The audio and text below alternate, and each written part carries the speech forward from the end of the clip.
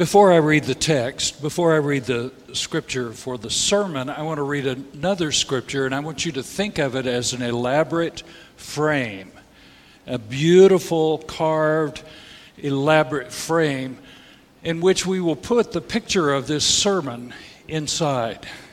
It comes from the book of Revelation. You know where that is. It's the very end. If you get to the end, you're there. Here it is, the book of Revelation. In the very beginning, there's always a greeting. Grace to you and peace from him who is and who was and who is to come, and from the seven spirits who are before his throne, and from Jesus Christ, the faithful witness, the firstborn of the dead and the ruler of the kings of the earth.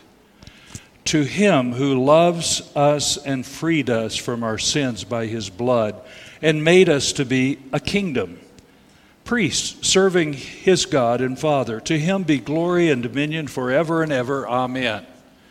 That's a pretty powerful beginning. But he goes on and he says, look, he's coming with the clouds, and every eye will see him, even those who pierced him. And on his account, all the tribes of the earth will wail. So it is to be. Amen. Prayer number 2. He goes on, though. I am the Alpha and the Omega, says the Lord God, who is and who was and who is to come, the Almighty. That's a powerful bit of recognition of the Jesus who's at the conclusion of his ministry with crucifixion and resurrection, that he would now present himself as the King. And on this day, we recognize Christ the King. I want to read another scripture. Now the real sermon text from John chapter 18. Pilate then went inside the palace, summoned Jesus, and asked him, "Are you the King of the Jews?" Is that your idea, your own idea, Jesus asked, or did others talk to you about me? Am I a Jew? Pilate said. Your own people and chief priests handed you over to me. What is it that you've done? And Jesus said, my kingdom is not of this world. If it were, my servants would fight to prevent my arrest by the Jewish leaders. But now my kingdom is from another place. You are a king, said Pilate. And Jesus replied, you say so. You say that I'm a king. In fact, the reason that I was born and came into the world is to testify to the truth, and everyone on the side of truth listens to me. If we were watching the show Night Court, this would be a scene from Night Court, because Jesus is hauled into court, and we get this transcript. The transcript of this conversation is saved for us in the Scriptures. It's one of the most intriguing conversations in the whole Bible, I would say the New Testament, but the Bible as well, because it is about truth speaking to power. We hear that phrase a lot in the literature of justice in the Christian church today, truth speaking to power. And it's also power subsequently quizzing truth on the nature and the authority of truth's claims. It's quite a conversation. The one who is and was and who is to come is John's answer to the harsh realities of his time. It was his answer to the lesser claims of kings and mortals. John's vision was a word of hope about everything in our time, set against the reign of God, everything that's tilted in the wrong direction.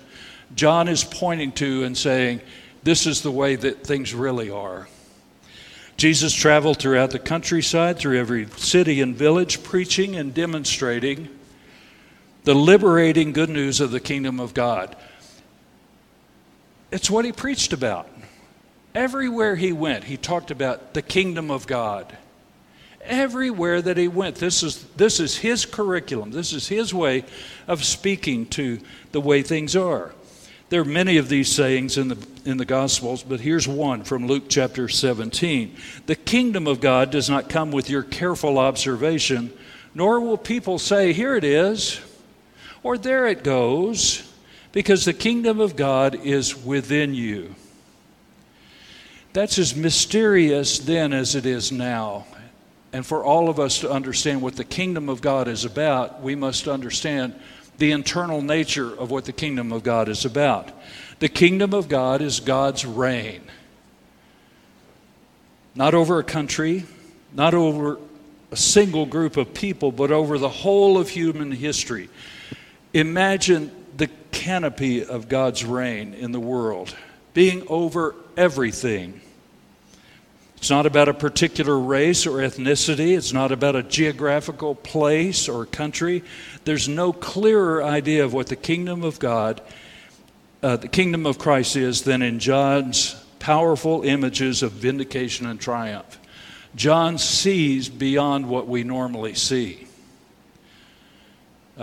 John is able to look over the horizon of time and with the imagination of the Spirit to see these things.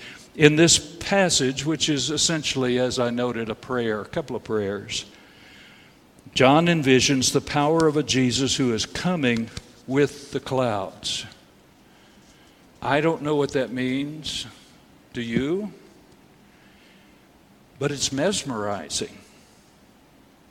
I live on a house in Lawrence, Kansas, and I'm on the far side of Lawrence, I can almost see Topeka from my house.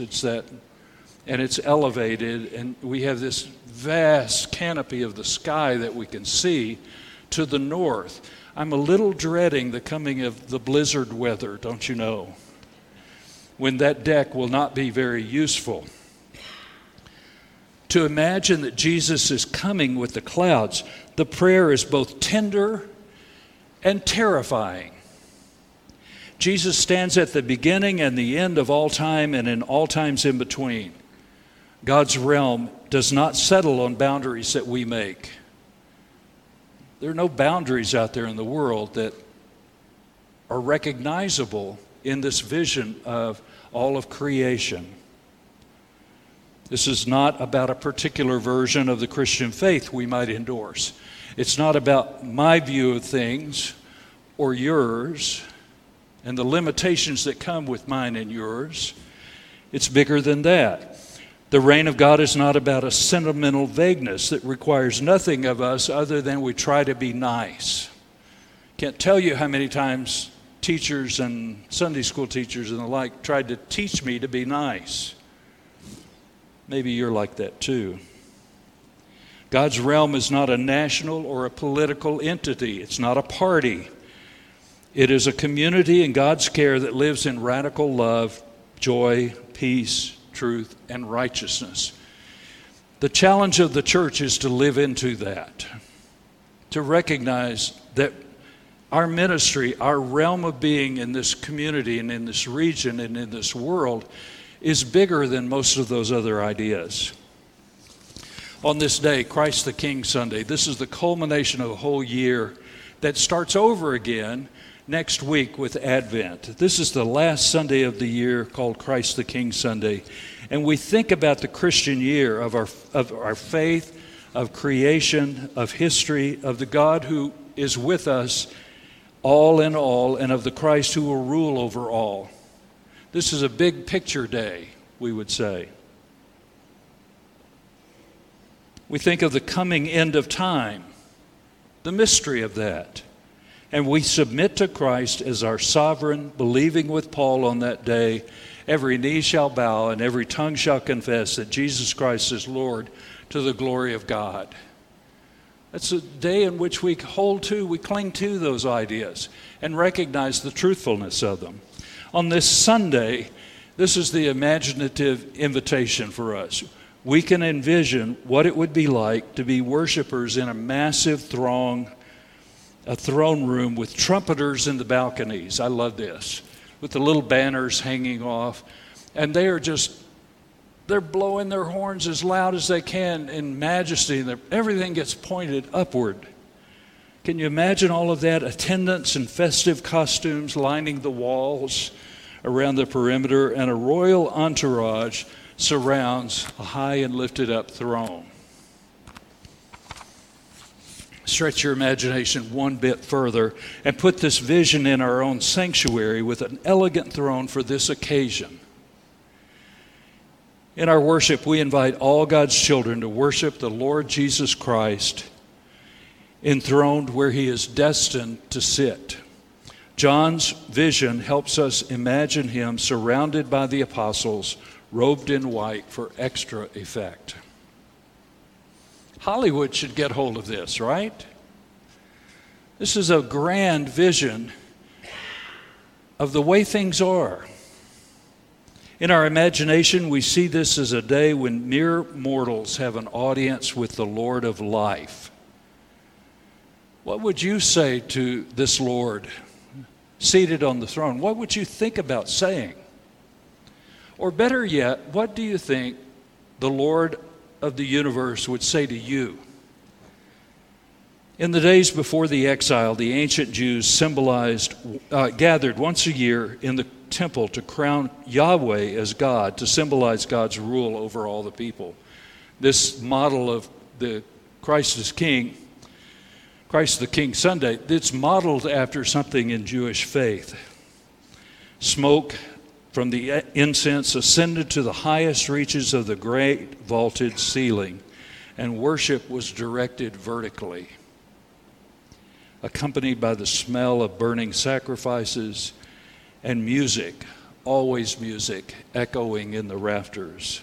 All of this was meant to symbolize the deepest intentions of the prayerful faithful who are gathered there solely for this purpose.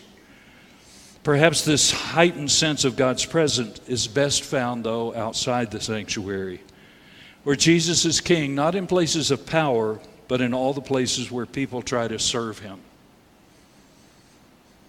Throughout the New Testament, what we observe is the flipped over reign. The reign of God in all the places in the world turned upside down. I love what Robert Capon, the New Testament scholar, would describe as the little, the least, the last, the lonely, and recognizing these are the ones of whom Christ came to speak to most honestly and directly. Perhaps the heightened sense of this kind of worship is something we should taste every now and then. Jesus is king not only where people seek advantage, but where people seek to be helpful. The blankets today, the quilting, is a taste of that, of the symbolizing of what it means for us to minister to those that are in the world. Remember Jesus, he spoke about the cool cup of water. Maybe a warm blanket is really a good reading of that text, of being shivering cold, and someone offers you the comfort of a blanket, and it's wrapped up in the symbolism of the love of God. The king of the reign of Christ is not where people seek security, but in a working and breathing community. We struggle with this idea that we serve another kingdom if we're to be followers, faithful followers of Jesus.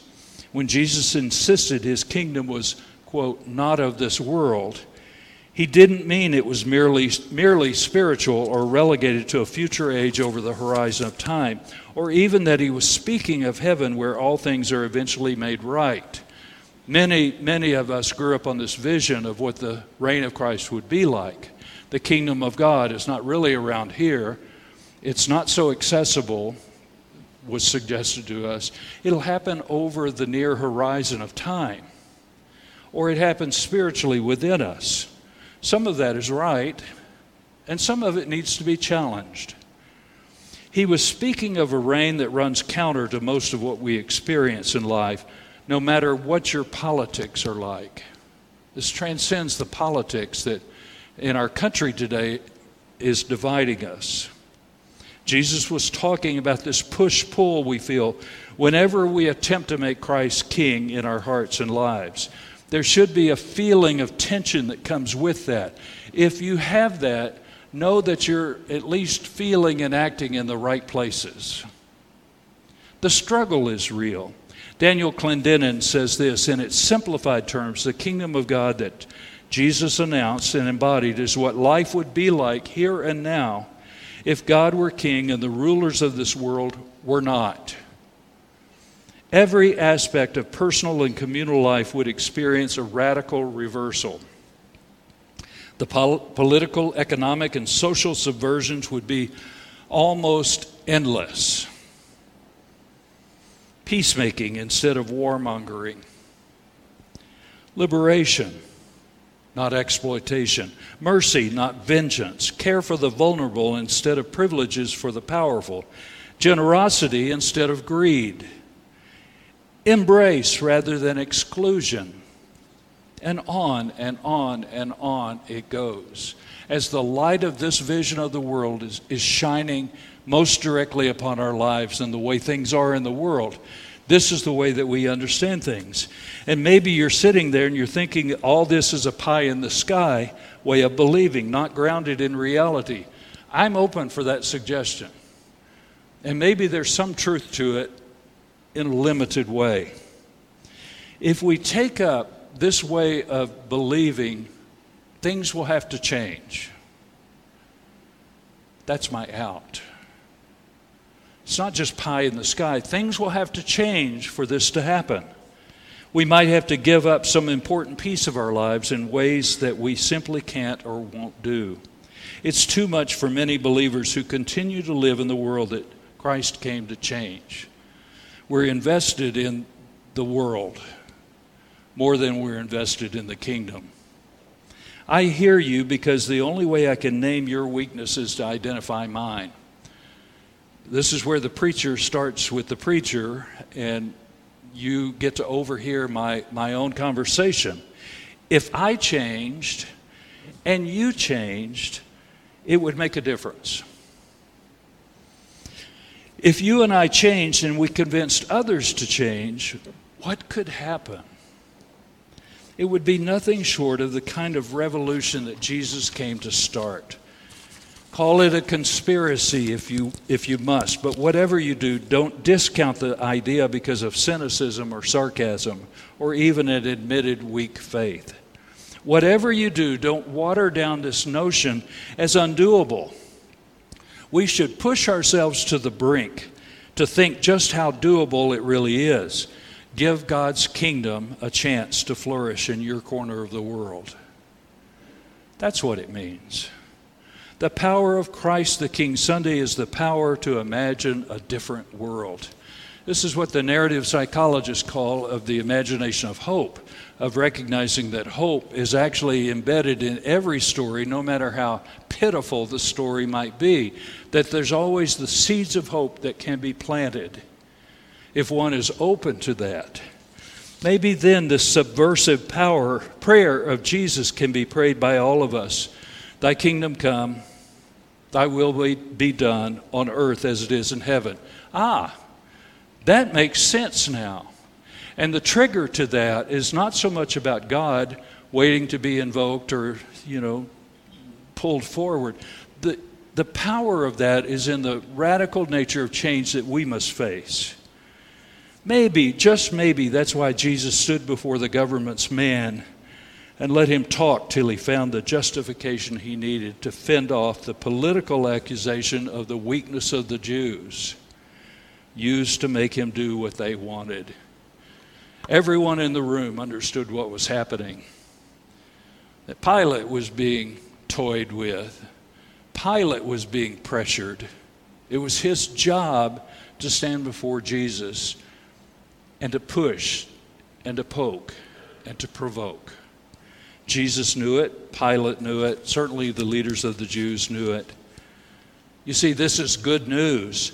If Jesus is king not just once a year and on a throne, but throughout all time and in every place, then we don't have to be king or even have to seek another king.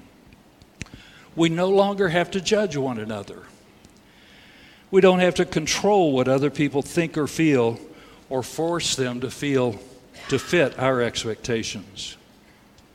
When that happens, the kingdom of God is here and now, in our hearts, here among us, and out there wherever Christ's kingdom is shared, wherever we share the reign of Christ in the world.